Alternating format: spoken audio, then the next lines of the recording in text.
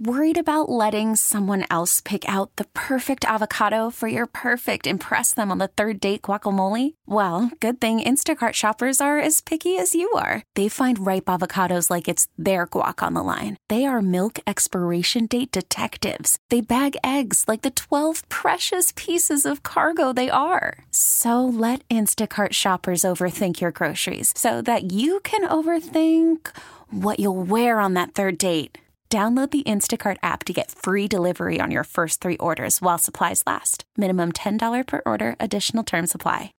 KMOX is at your service. Welcome to the St. Louis Composting Garden Hotline. Now, here's your host, Mike Miller on KMOX. Thank you, Mr. Kelly, for passing the baton, and welcome to you, folks, and thanks for stopping by. We'll be taking the Good Gardening Stroll shortly. And if you have any questions, concerns, or comments about whatever it is in your yard or your house plants, 314-436-7900 or 1-800-925-1120. Wow, the broadleaf evergreens have taken a beating out there. I was at a house the other day and not so good looking, lots of burnt foliage. So hopefully they'll recover. Every Saturday morning we get together to discuss your yard, your landscape, your garden, your houseplants, how to improve things, when to do the pruning, what's this versus that, is that a bug or is that a disease, plant removal and plant installation, beyond all those other things we can talk about, and how to make the best choices. Remember my word, strictly open opportunities. Afterwards, it's going to take efforts, mental and physical both, on your part to continue on this great marathon called gardening. And remember, this is your show, and I certainly appreciate your being there and here. So thanks to Greg. He's producing again today. He's got a long run here with the Garden Hotline. It's probably been 7 or 8 years, I think, by now. But anyway, I'm Mike Miller. I've been hosting the Garden Hotline since 1994. I've authored 5 gardening books. 2 are currently available at various locations, and I write articles for the Missouri Gardener magazine. During the week, I do landscape consulting. If you would like to have me come to your home for a walk and talk, you can go to my website, www.mikemillerdesigns.com. The homepage will have my email address and phone number. Probably email is going to be the easier way to go about doing it. Phone numbers, that back and forth stuff, drives me a little crazy. But so what? Crazy is what I'm all about. Today's Good Gardening Stroll is brought to you by St. Louis Composting, 636-861-3344. Steps off right now. As I was watching, saw so many different flags, and boy, oh boy, they were really kind of whipping in the wind and whipping towards the north. That meant the winds were coming out of the south. I was pulled into a parking lot where it's the architectural great contrast. Right here, the old cathedral and the Gateway Arch sitting right side by side. Both have a significant role in who and what St. Louis is all about. There's still a construction trailer there. Wonder what. It sits just beyond the Arch grounds entry point, which has the hours for the visitor center, 9 to 6, and the grounds are open 5 a.m. to 11. And high above, wow, that moon. I don't know if this is that famous blue moon they were talking about or, whatever it happens to be, but the moon was pushing the clouds out of the way, which was kind of great. So I got to see the moon a little bit this morning. There is still quite an extensive fencing system around the Arch grounds. I'm not exactly sure what they're doing in the area that's fenced off, but obviously they know what they're doing. I walked over and took a look at the Mississippi River. Boy, the sparkles across the river with all the lights on the east side in Illinois, and the Mississippi River was just shining. It was perfect. And far to the eastern horizon, bright red-orange. Ooh, it was starting to look good. Like the sun was trying to push its way in, but I don't think it made it. It's still pretty gray out there. Crows were above. The church bell, the old cathedral church bell, rings out. Squirrels were bouncing around all over the place.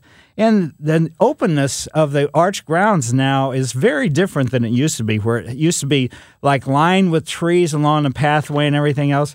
It's extremely different, and it has a nice, good feel to it. As you look down, there's a great way to get from the upper area of the Arch grounds down to Lenore K. Sullivan.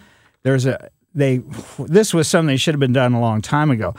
It used to be just steps. You had to go the steps. Now there's a nice, gentle ramp that heads downhill, and it's perfect. You can see some ornamental grasses. The lawn is still very tan there. The trees and shrubs are mostly deciduous, and so I'm waiting for winter to get over so we can see some greenery in the trees and many of the shrubs.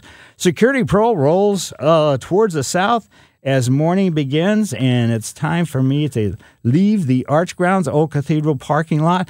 Even though I wasn't supposed to park there, I did. And there was a lot of people actually going to the church this morning. So I think that happens pretty much every day. But anyway, Mike Miller, KMOX Garden Hotline, 314-436-7900 or 1-800-925-1120. Welcome back to the St. Louis Composting Garden Hotline with Mike Miller, sponsored by Allen's Tree Service on KMOX. Yes, folks, if you have any questions, concerns, or comments about what the winter has done to your plant material or how your house plants are doing, 314-436-7900 or 1-800-925-1120. Somebody called in and asked about where they could get I guess they were looking for podcasts. In other words, my whatever scenario. You can go to KMOX.com/audio. Find podcasts for all the shows on KMOX. Just click onto the Garden Hotline. And also, you can go to my website, www.mikemillerdesigns.com. And that's, I'm pretty lazy about my website. I do a couple of the pages I've kind of just abandoned. But that's okay. Makes it more fun. Let's go to Jane, and Jane lives in St. Louis. Hi, Jane. How are you today? Fine, thank you. I have 2 poinsettia plants. One is 3 years old, and one is 2 years old, and they're blooming, but they get kind of gangly, and I want to know if when they're through blooming, can I cut them back? Will it kill them? No, it won't kill them at all. But if you have like 4 stems coming up, don't cut them all at the same time. Leave a couple of stems so you can see something, but cut the other 2 down to however long they are. Cut them about halfway off. But that's what florists do. That's how they keep them nice and thick and bushy. But in their native habitat, poinsettias really elongate. You could have stems multiple feet long with just the bracts, the colorful bracts, or the leaves/flowers at the very tip. So that's just their natural habit. I do have just long stems. Right. That's what they do. I mean, that's how they grow. So it's just like a tree trunk and everything else. This particular plant, that's how it grows. When you buy it, it doesn't look that way because the greenhouse that was producing them was, they continue to keep them cut. Also, they have other chemicals that they can kind of reduce the elongation factor. Oh, okay. I thank you very much. Well, thanks, Jane, for calling, and thanks for having me on your show. Diane lives in St. Charles. Hi, Diane. Yes, this is Diane, and I'm sure you've covered this topic before, but I went outside the other day to clean up dog poop in my backyard, and the moles are just absolutely creating havoc back there. I have 2 dogs and a cat. What can I do that's safe for them to get rid of them? Boy, oh boy. I mean, that's kind of a tough one, but I would get a professional service if you've really got a major problem. And it's surprising that the dogs don't go after the moles.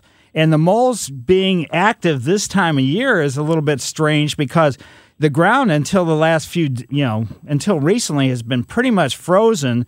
So the moles don't tunnel because they only tunnel to find food. And what the food they're looking for is earthworms. And earthworms, when the ground is cold or frozen, either one, they don't move very much. So it's really, unless the moles are desperate in your yard and they got to get food. But I will also say moles in February, this is their birthing month. So they may be doing all kinds of different things as a result of the females, being pregnant or having just given birth, and they're out there looking for food. But the traps, you can get the traps, choker loop or Victor spear trap, and to keep your pets away from it, just put the trap over an active tunnel area and put a bucket, like a plastic bucket, put a brick on top of it, and that keeps your animals away from the trap, but then it'll still allow the mole to trigger the trap and spear it. Okay, and my cat, she does get them every once in a while. I haven't seen her with any since it's winter, but yeah, my cat will get them just every once in a while, but the dogs don't go after them. But yeah, I had heard you talking about that this time of year they weren't out, I don't know, a couple of weeks ago, and I went out there and I'm like, man, what is the deal here? I also heard that if your neighbors don't, because I noticed my neighbors' yards too are bad. Right. But I've been told that if they don't treat also, that it's not, they're just going to come back. And also, what do you think about those ultrasonic things that you get to put in your yard too? Well, I mean, if you already got them in your yard, all it's going to do is keep them in your yard. So that's, those go on the perimeter to kind of keep them from coming in. But you trap them in moles. If you have a nicer yard, you're going to have more earthworms. So consequently, the moles are hearing where the earthworms are, and they're going to migrate in. So if your neighbors have a horrible yard, you have a nice yard, you're going to have more earthworms. So the opportunity for the moles is just much greater for your yard. Or if all of you have nice yards / lots of earthworms, then you're going to have moles. And especially if you back up to any kind of, let's say native area or something like that, naturalized area. Yeah, I do have a creek back behind my yard. Oh. One other quick question. Squash bugs, the stink bugs. Ever since I planted squash 2 years ago, and I will never plant it again, I've been infested with these bugs. Even in the winter, I'll get a box out of the garage to go through, or my Christmas stuff, and there's one alive, and it's like, oh, no. I mean, how do I get rid of them? Oh, they're so annoying. Wow. There's basically with the insects, it's contact kill. So, you got to, use like even an insecticidal soap or something along that line, and you just got to shoot it right on them. There's nothing else you can really do. There's no preventative type thing that I have, personally known that's, very effective. Is it true? My son told me, Mom, if you squash them, they put out a smell and it attracts other ones. Is that true or not? Well, they don't. That doesn't attract other ones, but it does smell. I will. So. Thanks for your help. I always enjoy listening to you. Well, thanks for having me on your show. Yeah, they do stink. That's kind of the nice part. I can remember as a kid, in Ellisville, it was always kind of fun because I was just nuts, I guess. But I'd like squash these bugs, stink bugs, in my hand, and then I'd run at my my sister and my brothers. They were all younger than me, and just try to rub it in their face and stuff like that. I was really kind of a mean guy. Anyway, let's go now to Shiloh, Illinois, and into Chuck's yard. Hi, Chuck. Hey, Mike. Good morning. How are you, sir? Very good. Hey, reference the collar with the moles. The spear traps, they work okay, but I've had incredible success with the Victor out-of-sight mole traps. They're a little dangerous to set. Right. But since 2006, I've been in the same yard, and I've killed 86 moles. What? Yeah, so I'm bounded by a stream and a field, so they just naturally come into the yard. But the spear traps, they're okay, but experience has taught me that either you kill them or you really can't get rid of them. Right. I agree. There's the chemical and all that other stuff doesn't work. And I'm assuming this is a choker loop trap is what you're talking about? Actually, Mike, they're the kind that Dave the Mole Man years ago used to use when he was still in business. It actually, you submerge the trap, you set the trap, it's a spring, so it's got an incredible kinetic energy. Right. Or potential energy, sorry. And you put it in the active trap, and the jaws actually go around the torso of the mole and kill it. Right. So, yeah, they're dangerous. You're not really going to find them in the big box stores, I think, because of the liability, but any of the online big box stores like Amazon, they're about between $9 and $11 a pop, and folks want to search for them. They're just called Victor out-of-sight mole traps. Great. That's perfect. And thanks for the insight. And also for everybody, too, it's multiple traps. You can't just put a single one, and you always have to migrate them. Keep the traps on the move, on a day when you don't actually, get one, or every other day or something like that. So thanks, Chuck. I appreciate your insight in fighting. infighting with those moles. But let's go now to Florissant from Shiloh and into Susan's yard. Hi, Susan. Hi. I was wondering, I have in the back up against our home, about a 10-foot area, and it's boxed in with, like, boxing stuff to make it look like a box. And I was looking for something to plant that's a perennial that comes back every year, that flowers, that's not real straggly, that's kind of neat, something that's maybe about 2 feet high, 3 feet high. Now, what direction are we facing? The sun it gets morning sun up till about, I guess, 1 o'clock. And that's in the summertime? 2 o'clock, yeah. Okay. Maybe 2 o'clock in the summer. Okay, so probably what I would look at, so you're talking about a raised bed. That's what you're talking about? So, it's ground level, and okay. It's just got the beams around it. I can't think of what okay, so it just has an edger around it. Right, so it just right. happens to be square. Probably with that amount of sun, you're going to be somewhat limited for continuous blooming circumstance, but I wouldn't go and buy a whole lot of anything. I would get a couple different things and try, get 3 of them and just see which one is going to perform the best in this circumstance. I look at Coreopsis, Coreopsis, Coreopsis moonbeam, and I'm going to virtually, because I'm assuming you want this to look the best in the summertime, I look at Black-Eyed Susans as well. And I would take a look at those 2 different things. They're 2 different types of sunflowers, completely different looking, different texture, and everything else. And just get a couple of them and see how well they're going to perform for you. Mm-hmm. Now, what about I think it's like dianthesis or something? Well, dianthus has a really short bloom period. Oh, okay. So, I mean, the perennial version. So I'm talking about things that will give you multiple months of bloom. Also, if you want something shrub-wise, you could look at the forever hydrangeas and see if you could add 1 or 2 of those in there to add a little bit of interest as well. Oh, okay. All right. Thank you. Yep.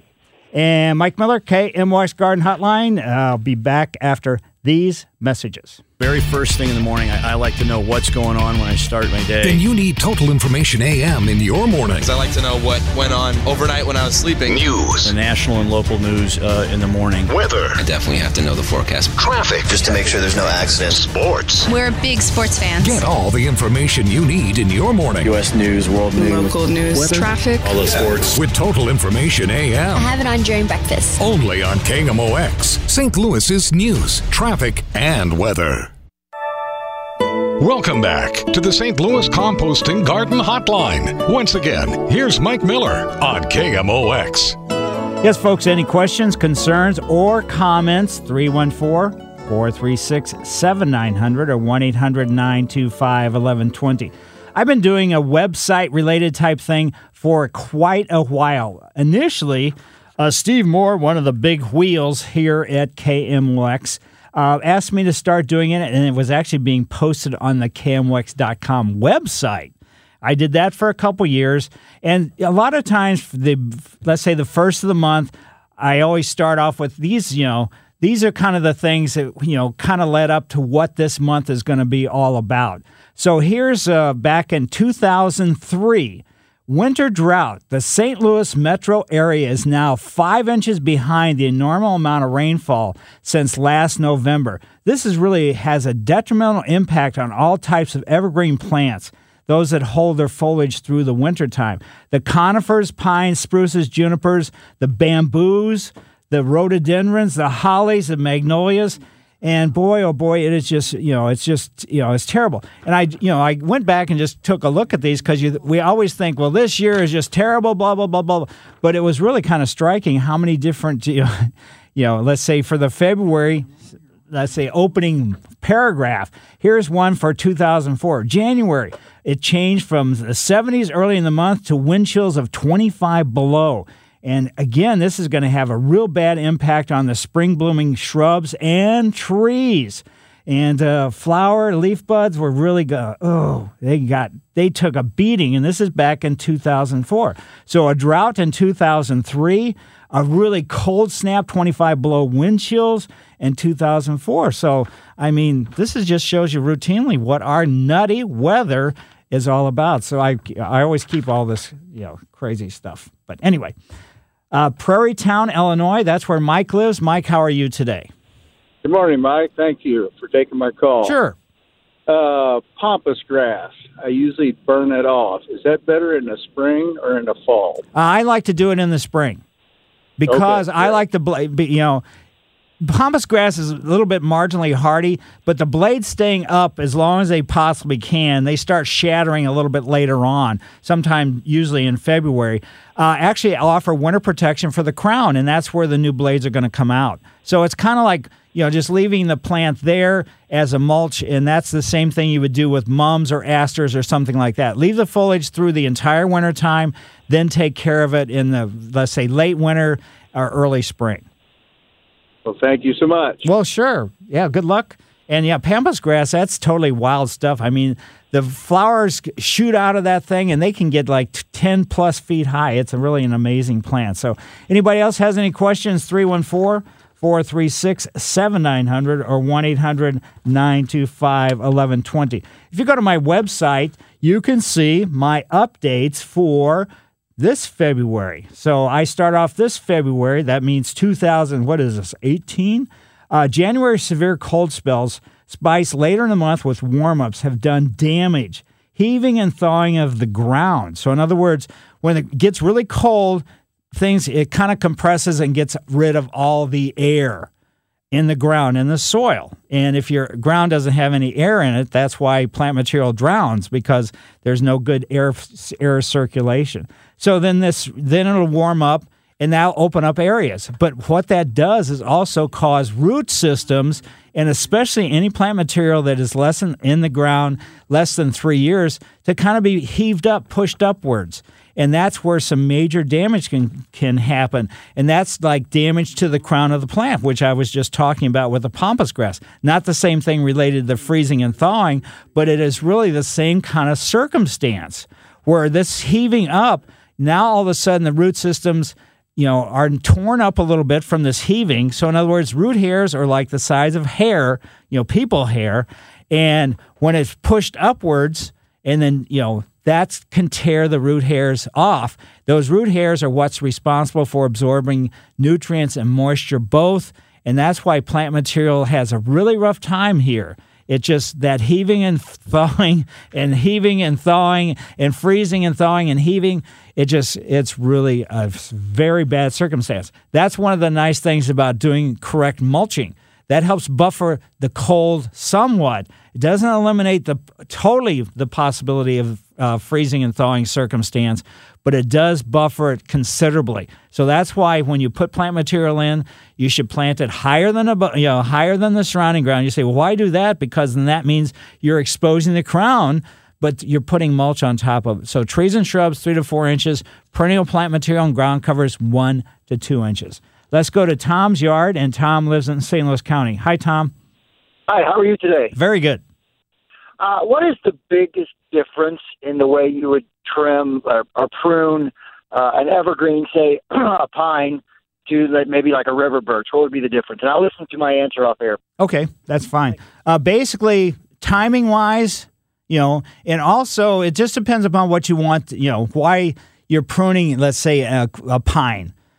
Pines, generally, they should be placed and planted, initially sited, where they don't need a whole lot of pruning. Now, a lot of people say, I got to cut off the lower branches because it's impossible for me to get, around them or anything else. But generally, with the evergreens, it's kind of smart to not put them someplace where you have to prune them. Now, I'm talking about pruning just to control sizes.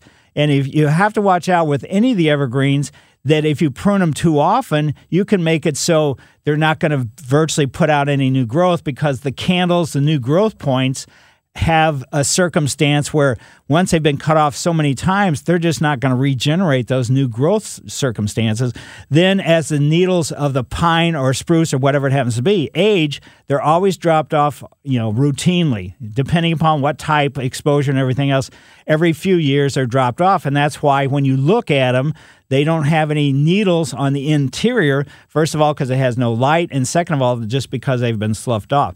And the difference between that, pruning that and virtually a river birch is river birches, they have a lot of branches. They're native to this area. They can handle our weather. They can handle all that stuff. And so consequently, you don't have to be quite so, let's say, touchy about pruning river birch. They can take pretty much pruning any time of year. With anything, though, you're always better to prune coming out of wintertime from my perspective as opposed to going into wintertime because we just don't know how bad the winter is going to be. So that's basically what I'm saying is, put the pines, put the evergreens, whatever it happens to be, in a part of your yard that doesn't need to be, doesn't have to be pruned. You say, well, you made a mistake or somebody made a mistake, you inherited it, and that's consequently, well, that's kind of the way it is. And so it's, a tough thing. They prefer not to be pruned. So that's why generally when you buy, prunes or buy pines, you're not going to see, they shear them in the nurseries under these very strict circumstances, so they have really tight growth. But to, duplicate or replicate that in your own yard is going to be a little tough. And you're going to cause them problems as time goes on because the production nurseries are only going to prune them, shear them, or whatever for X amount of years. You're putting it in your landscape to last for a long period of time. So now let's go to Henrietta in Arnold. Hi, Henrietta. Good morning. Hi. I have been given a beautiful 2-foot-tall ornamental ginger plant, and I want to know how to care for it. Ooh, ginger, that's a tough one. But basically, a lot of sun and, minimize the amount of watering you're going to do to it. Okay. And so, and when the days start getting longer, let's say sometime around the 1st of March, fertilize about once a month, about half label rate. And that's basically all you have to do. And then stop fertilizing once we get into, let's say, mid to late summer, around August or something. No fertilizer after that point. Okay. And so just, don't overwater. That's with pretty much any of the house plants for sure. And you look in the inside of the pot, when you see the potting mix start to shrink away, then you're going to water it at that time. Even though I read so much that people keep saying, don't put saucers underneath your plants, all the house plants I have and all I've ever had, I always put saucers underneath them. The water drains down through the drainage holes, and it sits in the saucer for a few days, but it doesn't keep the plant, drowning all the time. So I don't quite understand why people continue to say, don't put saucers there because you could damage the plant root systems. I've been growing plants for a long, long time. I'm not saying I haven't killed anything, but it just makes it so it keeps the humidity level a little bit, better. And a ginger plant is, really kind of a unique plant. So whoever gave that to you, I don't know what type of or variety of ginger this is, but they get pretty large. So just kind of anticipate that. Yeah, it's a beautiful red. Oh, deep red. Wow. It's gorgeous. Great. Gorgeous. Sounds perfect. Thank you so much. And yes, I have a saucer under it. Perfect. Okay. Have a blessed day. You do the very same thing. Mike Miller, KMOX Garden Hotline, 314-436-7900 or 1-800-925-1120. Back after these messages. Welcome back to the St. Louis Composting Garden Hotline with Mike Miller, sponsored by Allen's Tree Service on KMOX. Yes, folks, 314-436-7900 or 1-800-925-1120. Last week, we had several calls about Japanese beetles. Here's a list of plants that the Japanese beetles love. So, controlling them they're grubs. So grub control in the ground. If you have a history of Japanese beetles, devouring some of the foliage and your plant material, get some grub control down. When are you going to put the grub control down? Well, you want to put it down when the ground starts warming up, basically. And so I'm going to kind of lump everything together as far as that type of circumstance. When the forsythia is in bloom, get it down, follow the directions. Don't overspread it. Don't do anything else. And what it does is it penetrates down into the soil, and then it gets the grubs. We have 5 different kinds of grubs here. One of them just happens to be the Japanese beetle. But some of the plants that the Japanese beetle really likes is the Japanese maple. What a coincidence. The Norway maple, the horse chestnut, the hollyhock, So in other words, hollyhock. So in other words, Rosa Sharon. Some of the birch trees. Let's see what else. Hibiscus. So the Rosa Sharon again. Walnuts. I haven't seen them on walnuts that much. Some of the varieties of crabapple, they really get devoured. And grapes. Oh, they love the grapes. And what the Japanese beetle does is it chews in between all the, let's say, veins of the foliage. And that makes it so the plant can't, absorb any sunlight to work together with the nutrients and moisture that came up from the root system to create chlorophyll, which is food for the plant material. Some of the other ones that they really like, they like the linden tree, they like the elm tree, they like, mountain ash doesn't grow here. And this list has sassafras. And I can't honestly say I've seen them on sassafras, but that doesn't mean anything. I don't know everything. And then, of course, roses. That's where the first started to see the Japanese beetle doing some major damage, to the roses. It was like, what's causing this? Because it makes everything really look very strange as far as foliage-wise. Here's some of the plant material that Japanese beetles do not like. Red maple, silver maple, boxwood, hickories, flowering dogwood. You always wonder, why is there certain things that they like and why is there certain things that they don't like? All the holly trees, sweet gums. I wish they did like them. Mulberry trees. Let's see what else here. Lilacs. The oak trees, for the most part, they don't do anything on the oaks. And then the pear trees. So those are the things basically the Japanese beetles do not like at all. Some of the things that you should be looking for, to change subject a little bit, related to deer damage. Here's some of the plants that are least appealing to deer. Any of the plants that have kind of a very fine textured foliage or very small foliage, they don't seem to like at all. Or anything that has kind of a grayish foliage or the foliage is, fuzzy or hairy or things like that. So from a perennial standpoint, Russian sage, they don't like that at all. They don't like thyme. They don't like wild ginger. They don't like lamb's ear. They don't like lily of the valley. So why, they don't like helleborus. So they don't like sedums. They don't like periwinkle. They don't like columbine. But boy, oh boy, there are plenty of things that they do. Even though in a severe winter, nothing is really safe because a lot of times they're chewing on plant material for the moisture factor. Like, let's say, any type of yew. The females have the red berries. Red berries are the poisonous part. But still, you'll see the deer can munch on those things, and they have a way to, let's say, spit back out the red fruits so they don't have to, let's say, digest something. It's going to take several of them to do some, let's say, major sickness damage to the deer, but still that's one of those circumstances where, wildlife, you're going to do anything that you can to survive. Let's go to Craig, and Craig lives in St. Louis. Hi, Craig. Hi. I got a question about trimming hydrangeas. We've just left all the sticks up. Do you take them down or just leave them alone until they bloom? How long have you had it? About 10 years. So is it one that blooms in the summertime? Is it one that blooms in the spring? The summer. Okay, so in summer, you can prune it if you want to. You don't have to. People get, we got a whole bunch of them, and they spread, and now new sticks are coming up. Right. So if you want to kind of control that, that's fine. But just realize probably, the new ones that are coming out are going to be on the perimeter. So if you want to control the size of it, just, keep pruning on the perimeter as opposed to taking out the center, because you take out the centers, let's say twigs coming up out of the ground, you're going to actually trigger some more spreading of it. So it all depends on what you're actually using this for, be it a hedge or be whatever, the intent was. So cutting, some of those new sprouts coming off, cut them back as close to the ground as you possibly can. Got it. Thank you. Yep. And the other ones, if you want to control height and things like that, anything that blooms in the summertime, you got all the way up until the new growth starts coming, and that's, weather dependent, sometime in March, April. You can prune up to that point. So that's because then it's going to set flower buds after then. So in other words, plants that bloom in the summertime flower on new wood. So thanks, Craig. And Donna lives in Warrenton, Missouri. Hi, Donna. Hi. Yeah, go ahead. Okay.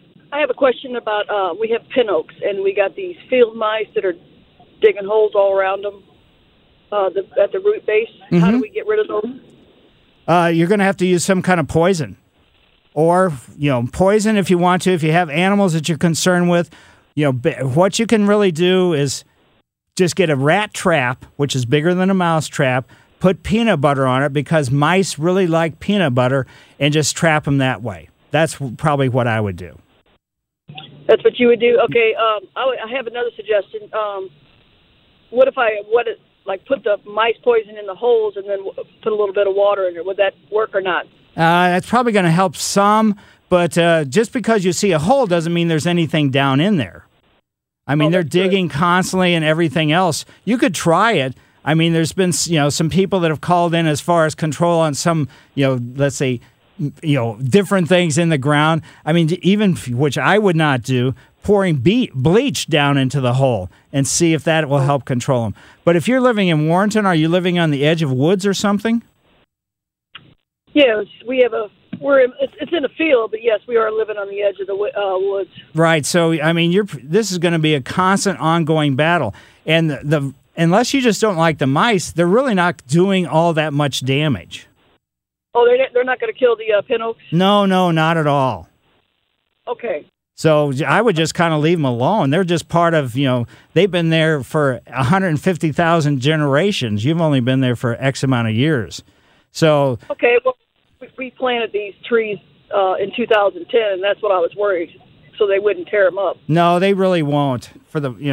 They don't. They're probably just nesting down in there. That's what they're doing, and they're digging there as opposed to someplace else because when you planted these, the soil was all worked up and everything else, so it's easier to dig in. That's why they're doing it. Okay, and when was the best time to prune them?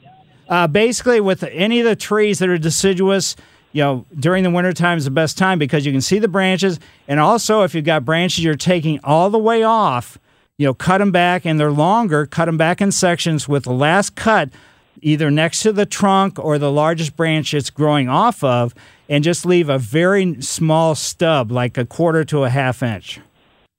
Okay, thanks. Yep. And, it's much easier to prune during the wintertime because you can see a lot more.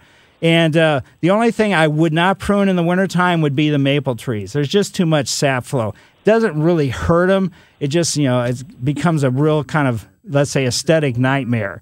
So I would not do that. But with the oak trees or anything else, and if you're unsure on, what to take out, definitely take deadwood out, those type things, and realize that I don't know how low you want the branches on it. You can limb the tree up, too, so have some of the branches start at a higher point.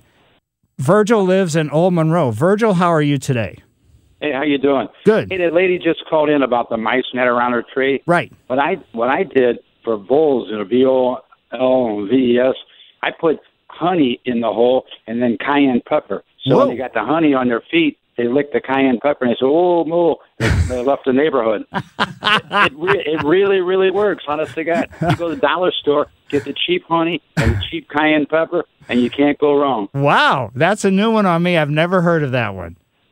For moles and voles and mice like that, squirt it down. You'll get 3 or 4 bottles of honey. Right. Go around all the holes, squirt it in there, and then put cayenne pepper. And oh my God, it not only burns when it goes in, and when it comes out the other end, it burns. So they say, "Hey, I'm out of here." So you could see some flames coming out the other end, huh? Absolutely. I mean, and around the 4th of July, it's beautiful. See all that nice color. Oh. Flames, Very true. So thanks for the insight. To be honest with you, I've never heard of honey and cayenne pepper together. So that's it actually works. I've done it numerous times. Well, I trust you, and thanks for calling and sharing that. See, that's what's important with the listeners. I've been doing this for quite a while, but there's many things that I have not had experience with, and there's certain things that work that maybe not publicized or out there as much.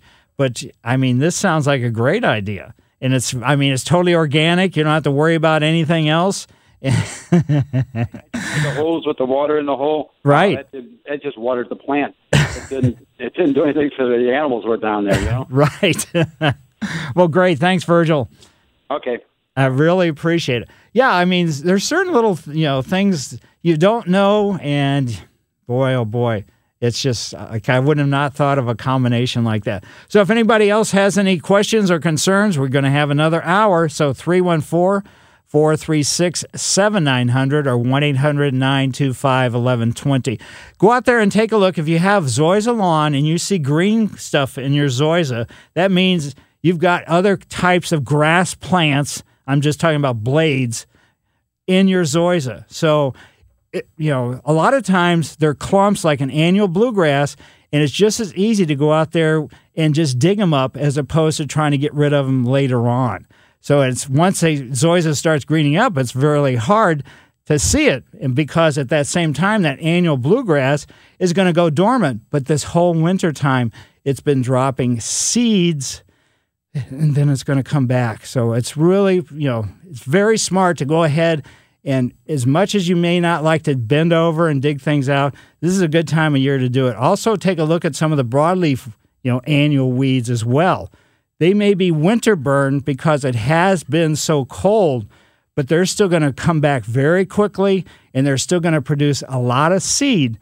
So just keep that in mind. The pre-emergence, it's a little bit too early to put a pre-emergent down, but when the forsythia is in bloom, the yellow shrub, that's when you want to start getting the pre-emergent down, because that means the soil temperature is about the same as it is to trigger germination of seeds. So Mike Miller, KMOX Garden Hotline. I will be back after the news. A proud partner of the 2018 100th PGA Championship at Belle Reve Country Club. KMOX HD St. Louis, KZK HD3 St. Louis. This episode is brought to you by Progressive Insurance. Whether you love true crime or comedy, celebrity interviews or news, you call the shots on what's in your podcast queue. And guess what? Now you can call them on your auto insurance too with the Name Your Price tool from Progressive. It works just the way it sounds. You tell Progressive how much you want to pay for car insurance, and they'll show you coverage options that fit your budget. Get your quote today at Progressive.com to join the over 28 million drivers who trust Progressive. Progressive Casualty Insurance Company and Affiliates. Price and coverage match limited by state law.